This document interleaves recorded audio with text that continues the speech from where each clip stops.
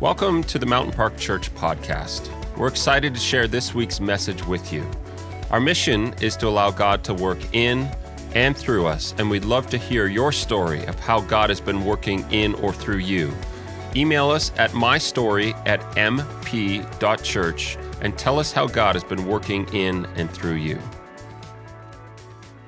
I have good news for you guys today. Have you ever been in a store and you're going to buy, I'm a shoe guy, and so you go to buy your favorite shoes and you go up to the store and you lay them down, and then the cashier says to you, oh, those are buy one, get one free. And you're like, oh, this is a good day. This is a good day. Well, I want to let you know this is a good day for you because we are going to finish our series in Colossians, it's been about a year in the making. But to make that happen, I have a gift for you. Today is buy one, get one free. To make that happen, I had to do 2 sermons in a row. So this is going to be 1 sermon smashed together, really 2 sermons. So you're welcome. This is a buy one, get one free. I'm going to preach 2 sermons in one, and this is going to be good. No one's laughing. You guys, somebody's leaving. I'm just kidding. Now if you have to go to the washroom, now you feel like you can't. So we're turning to our Bibles in Colossians. Again, it's important for us to understand we do not look to the Scriptures merely for information. We turn to the Scriptures for revelation. We want to know God. We don't want information to have knowledge of Him. We want to know Him intimately. There's a big difference between my understanding the stats of LeBron James, and I can tell you why the Lakers are going to fail all day, every day next year. It's different for me to say that than to explain to you my relationship with my wife. See, I know my wife. I have knowledge of what his statistics are, and they're very different. And sometimes we come to Scripture and we're fully just engaged with our mind, not our spirit. And so when we go to look at Scripture, we're asking, God, give us a revelation of who you are. We don't just want to know, and please understand, I'm saying we need to engage our mind as well. We're not supposed to be mindless. We are supposed to use our mind, but it's not about information, it's about revelation. And so we're going to look at Colossians 4, the very last chapter, and we're going to tackle verse 2 through verse 18.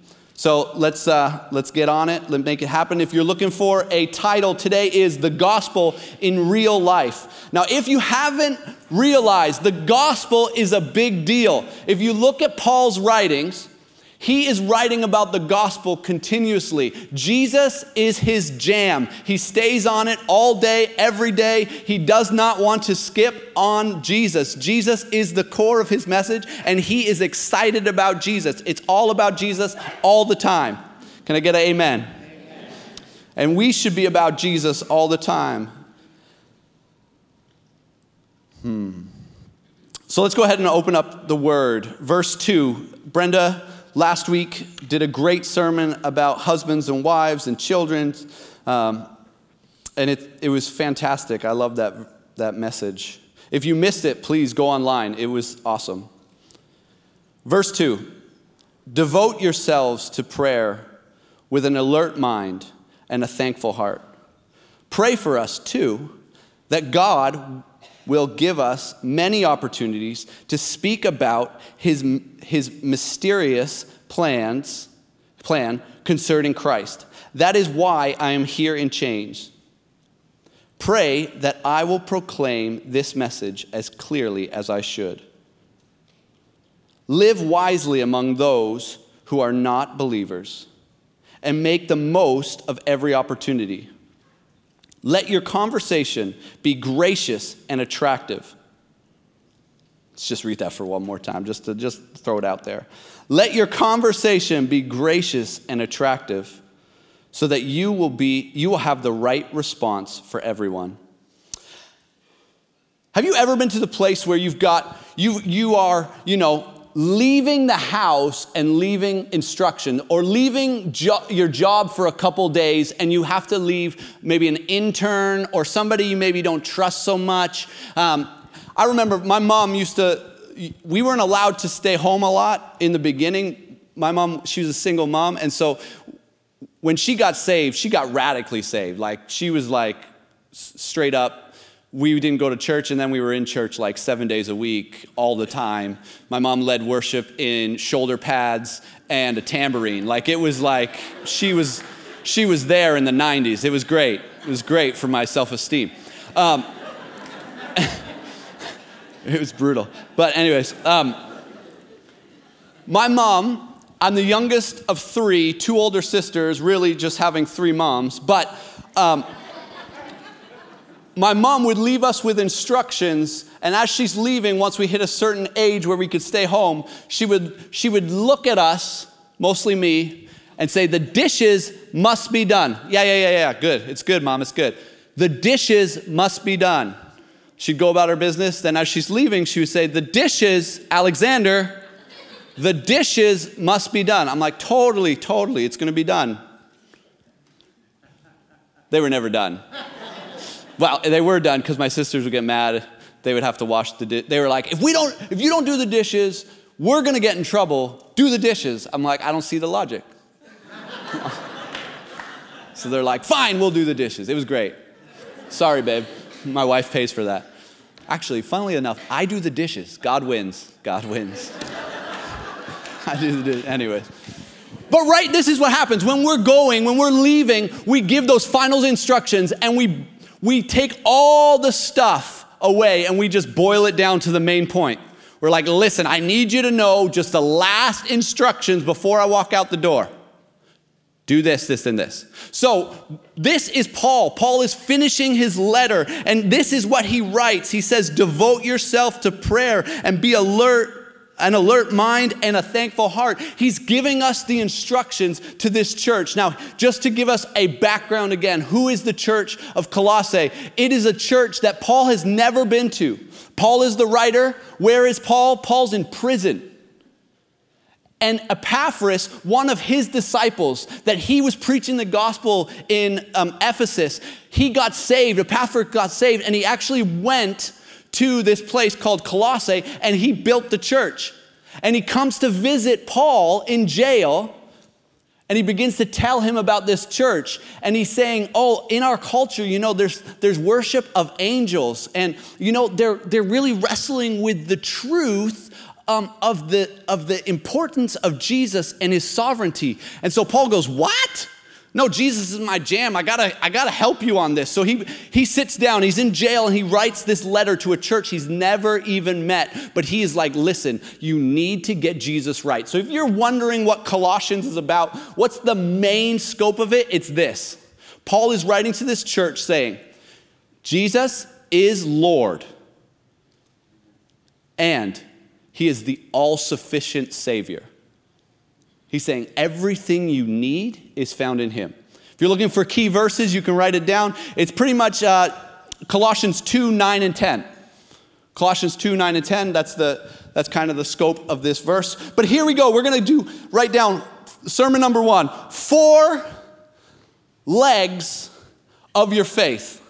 You're like, I don't have 4 legs. What are you talking about? I'm talking about a table, a chair, stable. Now, we need to understand, Paul has just taken the entire book to lay the foundation that Jesus is everything. Jesus is the foundation. And so if you add these as just religious rules and not have the foundation of Jesus Christ being the Lord and Savior of your life, it won't work. You'll just be a religious person following rules. That's not what he's going at.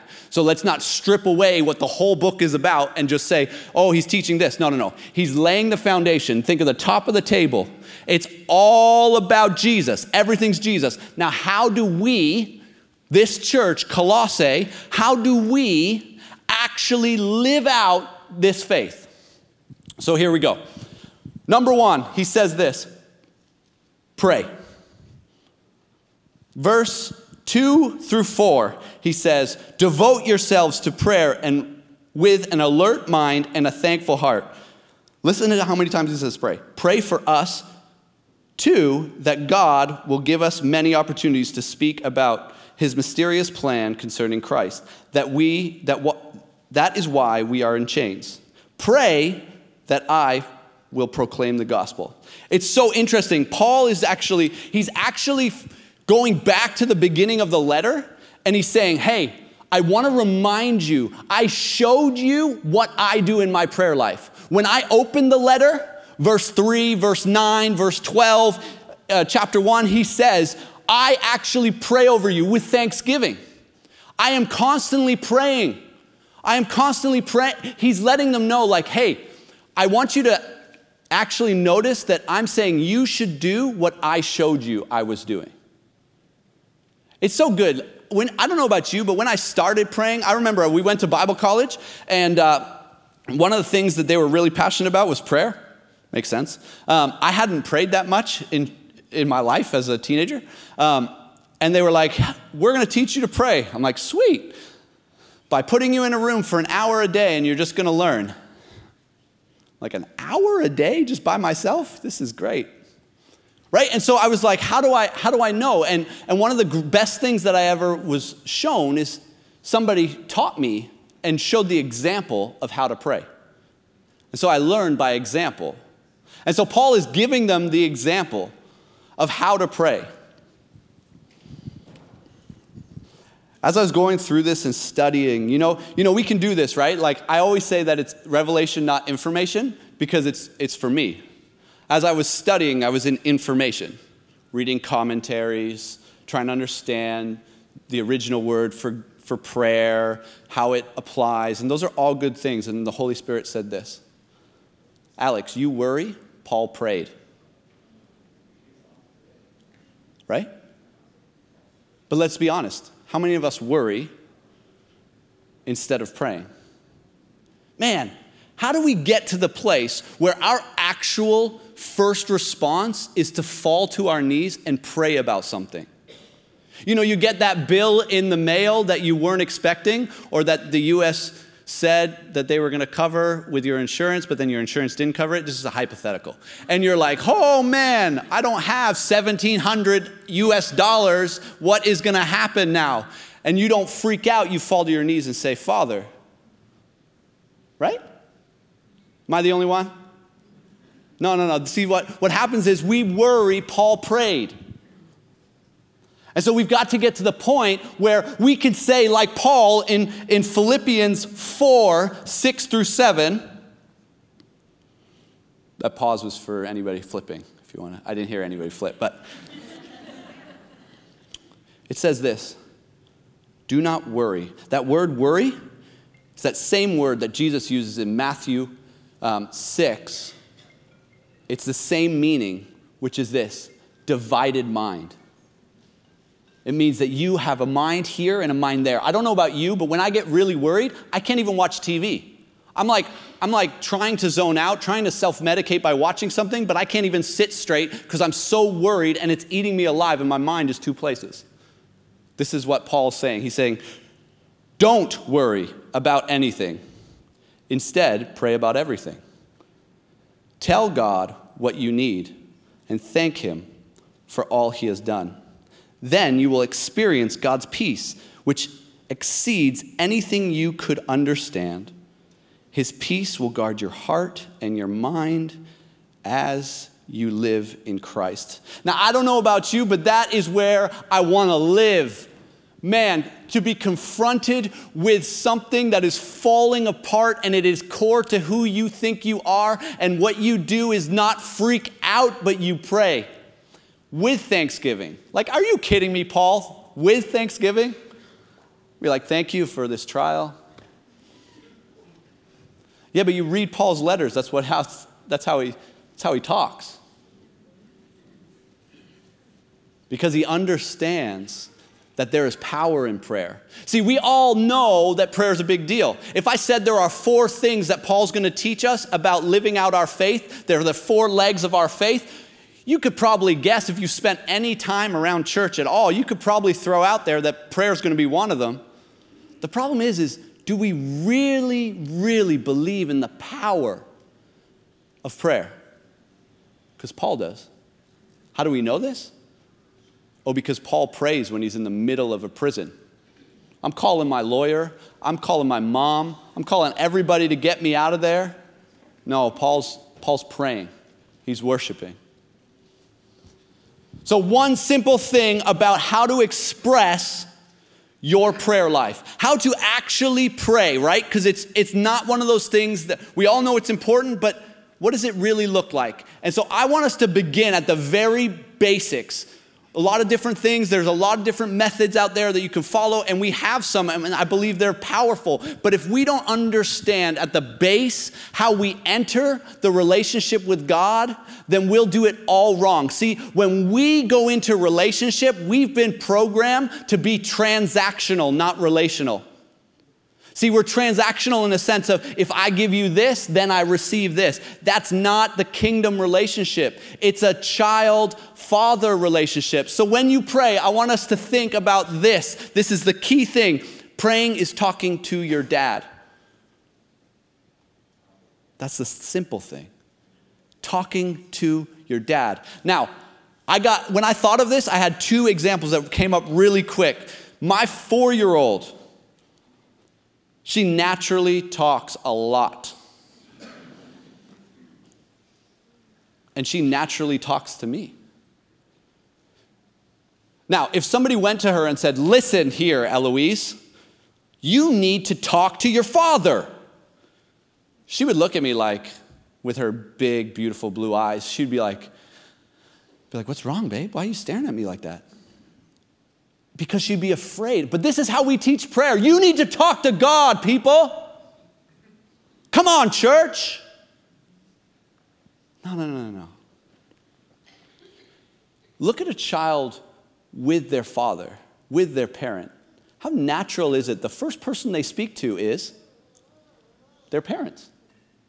And they continuously develop that conversation with their father. This is how we need to be. As we grow, look, the Bible tells us, Jesus tells us to be reborn into our faith.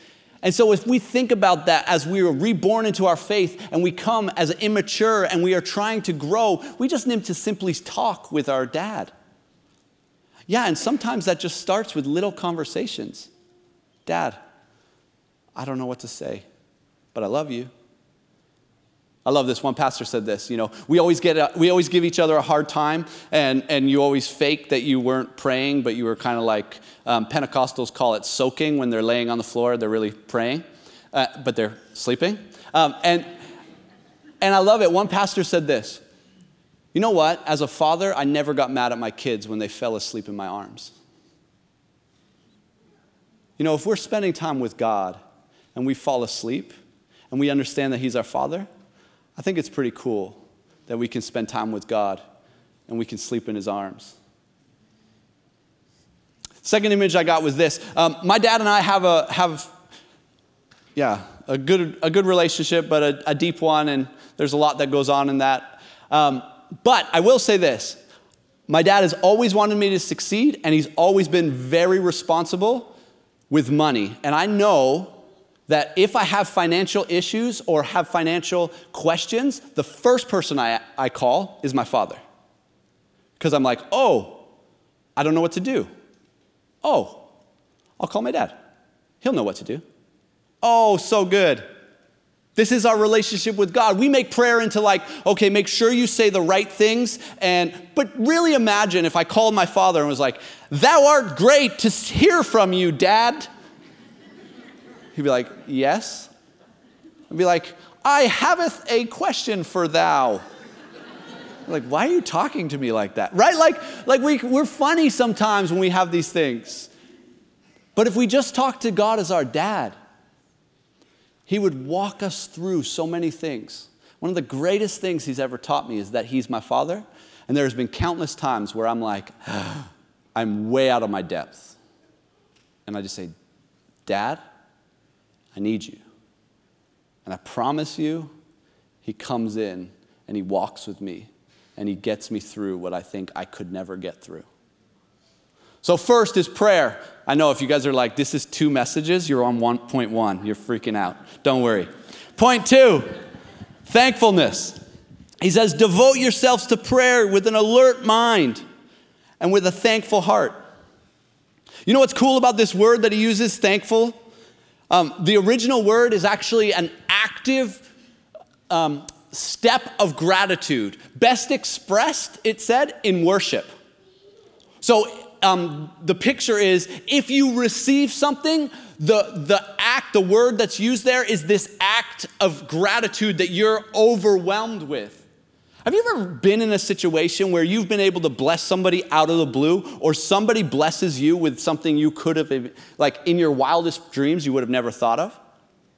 I remember we were in Florida for our third year, and my wife and I, and we weren't dating at the time, but she needed a car, and she had no money for it, and the best option she had was somebody was like, hey, we can let you borrow our bike.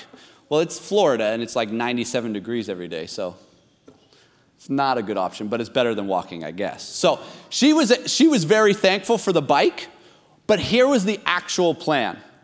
The family had gone around to businessmen and asked them to donate, and they had purchased her a Ford Focus 2005 one-year-old car, and they were going to give it to her when she was thinking she was going to go there to receive a bike.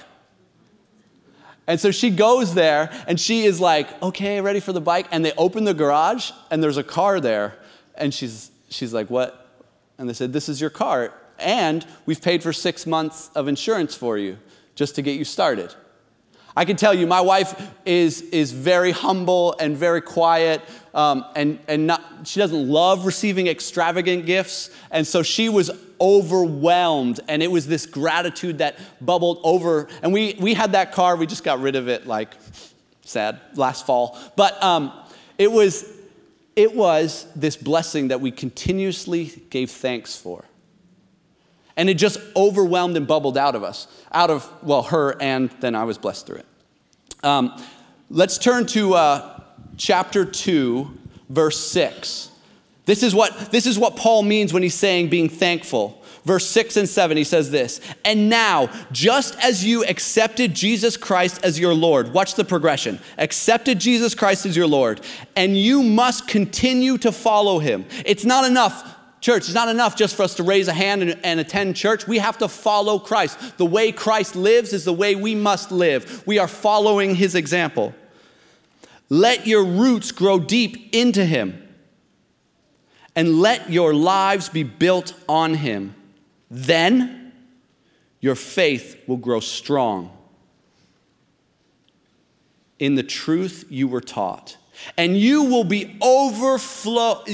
overflow with thankfulness. Man, as I grow in my faith, I thought I was excited about Jesus when I got saved. I am more excited about Jesus now than I ever have been, because I am rooting my life, building it on him, and realizing his love never fails. He is always there with me. When I need him, he never walks away from me, but actually he picks me up and carries me through the hardest times. This is the gospel. This is why we're excited. And Paul's saying, listen, that second leg of the table, man, it's got to be thankfulness. And when you are thankful, it will show.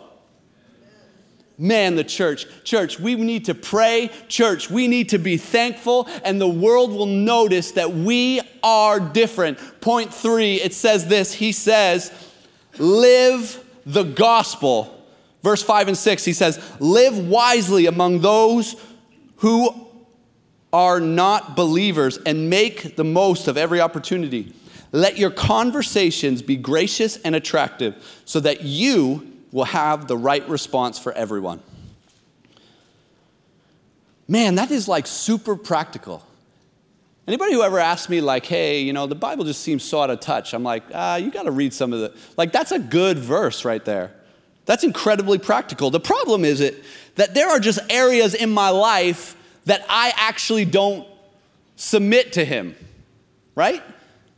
Like there are areas in my life that I want God to move in my whole life, but for some reason I hold on to. Or maybe I don't even know need to change. For example, I hadn't played soccer for a couple years, and And I used to play competitive travel soccer. And I don't know if you know this, I'm a pretty intense individual. And I decided to play a co-ed league with my wife because that would be fun for our relationship. No, don't worry, I knew better than to yell at my wife. Are you serious? So here we are, we're at a soccer game and we're playing the best team. And for me, this is a big deal because I always want to beat the best. And I think strategy, and so literally we're playing and our defender in the middle of the game, which is normal, you just do this, just runs off the field. I'm like, what are you doing? What are you running off the field for? I think she or he was tired.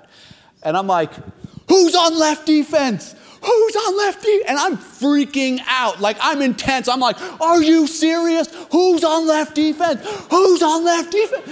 Like, I'm like, literally, that is what it looks like, probably. Maybe a little bit more intense, babe? And the convener of the team, or the guy who put the team together, which I wasn't even part of their work team.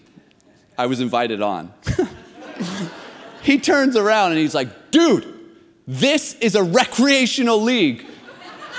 And literally, it was like he went, what?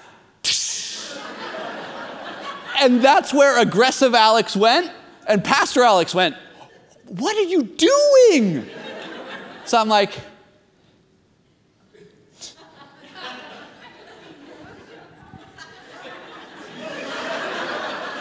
I literally am so embarrassed. I am dying. Like literally, I am inside. I am so embarrassed that at halftime, I'm like sheepishly walk to the halftime circle. I'm like, guys, I'm a bit intense. And I really need to apologize. I'm really sorry. They're like, it's okay, man. I'm like, ah. And like I'm still a little bit embarrassed. Even when I tell this story, it's still a little bit embarrassing. But isn't this true about us? And we can joke because there's funny times that happens, but there's not so funny times that it happens, right? And your kid might do something, or your spouse might do something, and then the Incredible Hulk comes out, and you're like, where did that come from? Well, what's happening is that he's saying, you need to live wisely. See, we need our lives to look different. He's saying, church in Colossae, here's what I need you to do. I need you to live wisely among unbelievers. This means you are aware of how you live. When you drive, don't act different than church. You guys know what I'm talking about. When you're on the soccer field, don't leave your Christianity on the side. Try to be a good person. So he breaks it down to two things. He says this, your actions, make sure that you live wisely. Make sure your actions are like this. And you wonder, what are your actions? Well, let's turn to Galatians 5. And I like to break it down like this. Paul gives us an example. He writes another letter to another place, a region called, what is it called again? Galatia, thank you. And it's both modern day Turkey, and he's saying this. He's giving you the fruit of the flesh and the fruit of the Spirit. And he's saying this. Here's what your actions look like when you live by the fruit of the Spirit. Verse number 19. When you follow the desires of your sinful nature, the results are very clear. Sexual immorality, impurity, lustful pleasures, idolatry, sorcery, hostilities, quarreling, jealousy, outbursts of anger on soccer fields. No, that doesn't.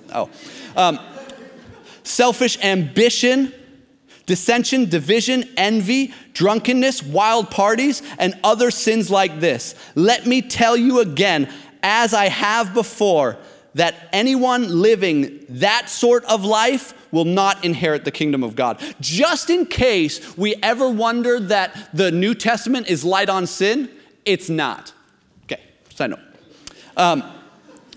But the Holy Spirit produces this kind of fruit in our lives: love, joy, peace, patience, kindness, goodness, faithfulness, gentleness, self-control. Oh, and self-control. There is no law against these things. Here's what he's saying. He's saying, here's what your life should look like, church. It should look like it has love abounding. It has self-control. It has all of these expressions, gentleness. When someone comes at you with rage, you respond in kindness. Oh, no, I can't do that. You have no idea. This person cannot talk to me like that. Do you know who I am? Right? This is how we act. But that's not a kingdom mentality. A kingdom mentality is humility, is kindness, is gentleness. And you know what the church says we need to do. You must work harder to produce that. Wrong. We fail when we work harder. You know what we need to do more of? Submit more. Submit to the Holy Spirit. Let him do the work that works so deep in us. Build our lives in Christ. And then the fruit, it says the thankfulness that we need, it will come out flowing from our lives. Second thing he says that we need to look at when we talk about living the gospel is our words. He's very clear about this. Let your conversation be gracious and attractive. I don't have a lot of time to stay there. Let's just say that includes posting stuff. All right, moving on. James 1:26 says this, if you claim to be religious but do not control your tongue, you are a fool. You are fooling yourself, and your religion is worthless. Man, that's pretty basic. Our lives as believers need to communicate the gospel. Listen to this quote. I love it. Preach the gospel at all times, and sometimes use words. I love that. It's amazing. We need to use our lives to preach the gospel. We need people to ask us a question. Why are you nice to that jerk in our office? Thank you for asking. But let me tell you this. The real and the full gospel cannot just be shown. It must be proclaimed. The social gospel is not the full gospel.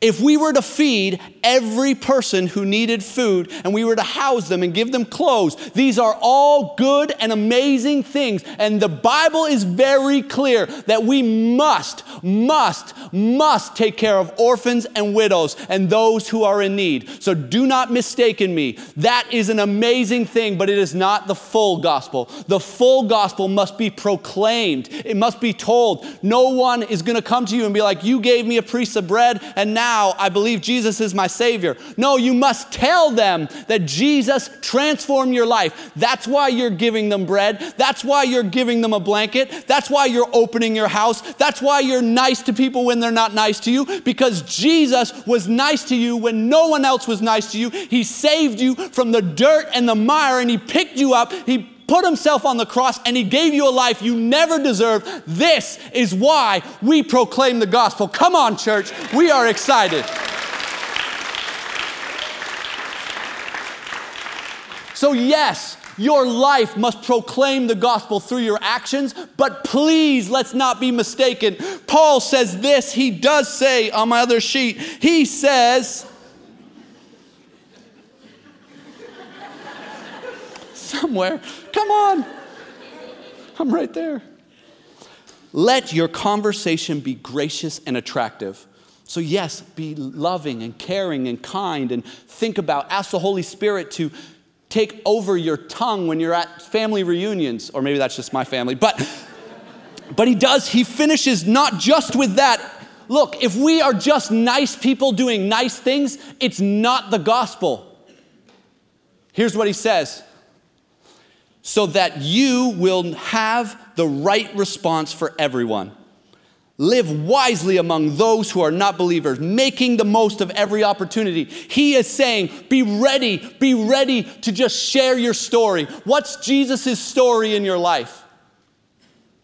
I used to think, man, my story's so lame. I was never a drug dealer. I was never a big deal. I was never a big sinner. And oh, yes, you were, Alex. You were far from him. And just because you thought you were normal and you didn't have big sins doesn't mean that you don't have a story. Oh, I have a Jesus story. See, Jesus transformed my life. Jesus transformed your life. And you have a story. And you need to live the gospel, but you also need to proclaim the gospel. Oh, and the gospel is so beautiful. In Colossians 1:6, go with me to Colossians 1:6. This is the gospel. He says this same good news, which is the gospel, in some translations it will say the gospel. It just means Jesus crucified, raised from the dead, ascended into heaven, that came to you, is going out all over the world. It is bearing fruit. What kind of fruit? Everywhere, by changing lives just as it changed your lives. Galatians 6:15 says this, it doesn't matter whether we have been circumcised or not. What counts is whether we have been transformed into a new creation. This is the beauty of the gospel. The beauty of the gospel is that it transforms our lives. Now quickly, we're going to go to Colossians, the rest.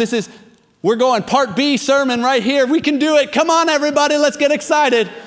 Yes, I promise you, 9 minutes. Here we go. I need to be in the right book. All right. Here goes my Greek names. Ready? Verse 7. Tychicus will give you a full report about how I am. Now, Paul is writing his farewells. And he's letting people know this is kind of like, here are the people coming to you. Here are the people I want to honor. Here are my friends. Why is it important? Because the Bible is written by people. God wrote through people to people. Why does that matter? Because God loves people. Why does that matter to you? You are a person. I think so. So we matter. We matter. God loved people back then. God loves us. Tychicus will give you a full report about how I am getting along. He is a beloved brother and faithful helper who serves with me in the Lord's work. I have sent him to you for this very purpose, to let you know how we are doing and to encourage you. First person I want to let you know about is Tychicus. I'm going to call him Ty because I don't want to Tychicus. I don't want to say something silly. So, Ty is an interesting fellow. This is the beauty of the gospel. So it takes us from where we are and it propels us into who God has created us to be. So Tychicus, he's just here. He's in the story. We see him a handful of times. You know his job in the Bible? He's a postman. He's just Paul's postman. Which seems to you and I, that's a pretty insignificant job. It doesn't seem very important. But let's really see the scope of what he was doing. So many scholars believe that he was carrying the letter to the Colossians, the letter to Philemon. They also believe that he was most likely carrying the letter to the church in Ephesus, which we call Ephesians. This man, who we would just look as a letter carrier, he delivered these gospels, these messages to these churches so that 2,000 years from then, that we could sit here and learn from them.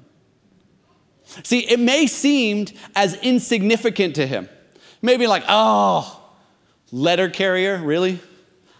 I want that job, right? Because this is human nature. He might have looked at somebody else and been like, man, I just want to be like him. Why couldn't Paul send me out like Timothy and I could have settled the church or I could have. But he just had these letters that he needed to deliver. And because of it, we are still reaping the benefits of Tychicus's faithfulness. See, my question to you is if you're here and you feel like you don't have gifts, you feel like you're insignificant, you feel like God couldn't really use you, what happens if he asks you just to deliver a letter? It seems insignificant, it seems unimportant, but it could change lives for generation upon generations. Let's go on. Jump with me to verse 8. I have sent him to you for this very purpose, that you know how we are doing and encourage you. I am sending Onesimus, a faithful, beloved brother, one of your very own. He and Tychicus will tell you everything that is happening here.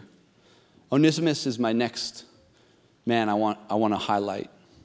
Man, we look at him and we're like, wow, what a great guy. Onesimus, amazing, used by Paul, sent out. He's literally Paul's mouthpiece to this church. He must be a big deal.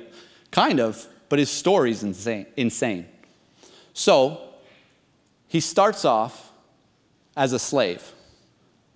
And if you read the letter to Philemon, it's all about Onesimus. See, Onesimus was Philemon's slave, and Onesimus actually ran away. And in those days, you weren't a person as a slave, you were property. So if you ran away, you were committing a crime that was equal to death. He could kill you and take your life. But not only did Onesimus run away, he figured, hey, if you're going to kill me for running away, I might as well rob you as well. And so he stole from Philemon. Somewhere along the line, he comes across Paul. Paul preaches the gospel to him, and he changes. It says that Paul, look, he goes from being a thief and a deserting slave, which we don't really understand. It would be the equivalent of the day today of somebody escaping from jail and then robbing a bank. You know, they're not necessarily, it'd be a pretty cool movie, but they're not necessarily good people. They're looked as outcasts, outlaws. And here we are. It says this. This is how Paul proclaims Onesimus. He is a faithful and beloved brother, one who I'm sending out to proclaim the gospel to you. He goes from being an outcast and an outlaw. The gospel comes into his story and transforms him. Crazy. Lastly, I want to talk about John. He lists John here. John simply is this. In Acts 15, Mark walks away from Paul, doesn't want to work with Mark any longer because he has deserted them in Acts 15. The next time we see Paul mention him is in Colossians 4. And I just want to encourage you. I felt like the Holy Spirit say this. There are some people here who feel like they've walked away from their calling. They've walked away from what God has laid on their heart, maybe as a teenager, maybe as a couple years ago. God needs you to know that he's a God of restoration. That he's never finished. He always has a plan.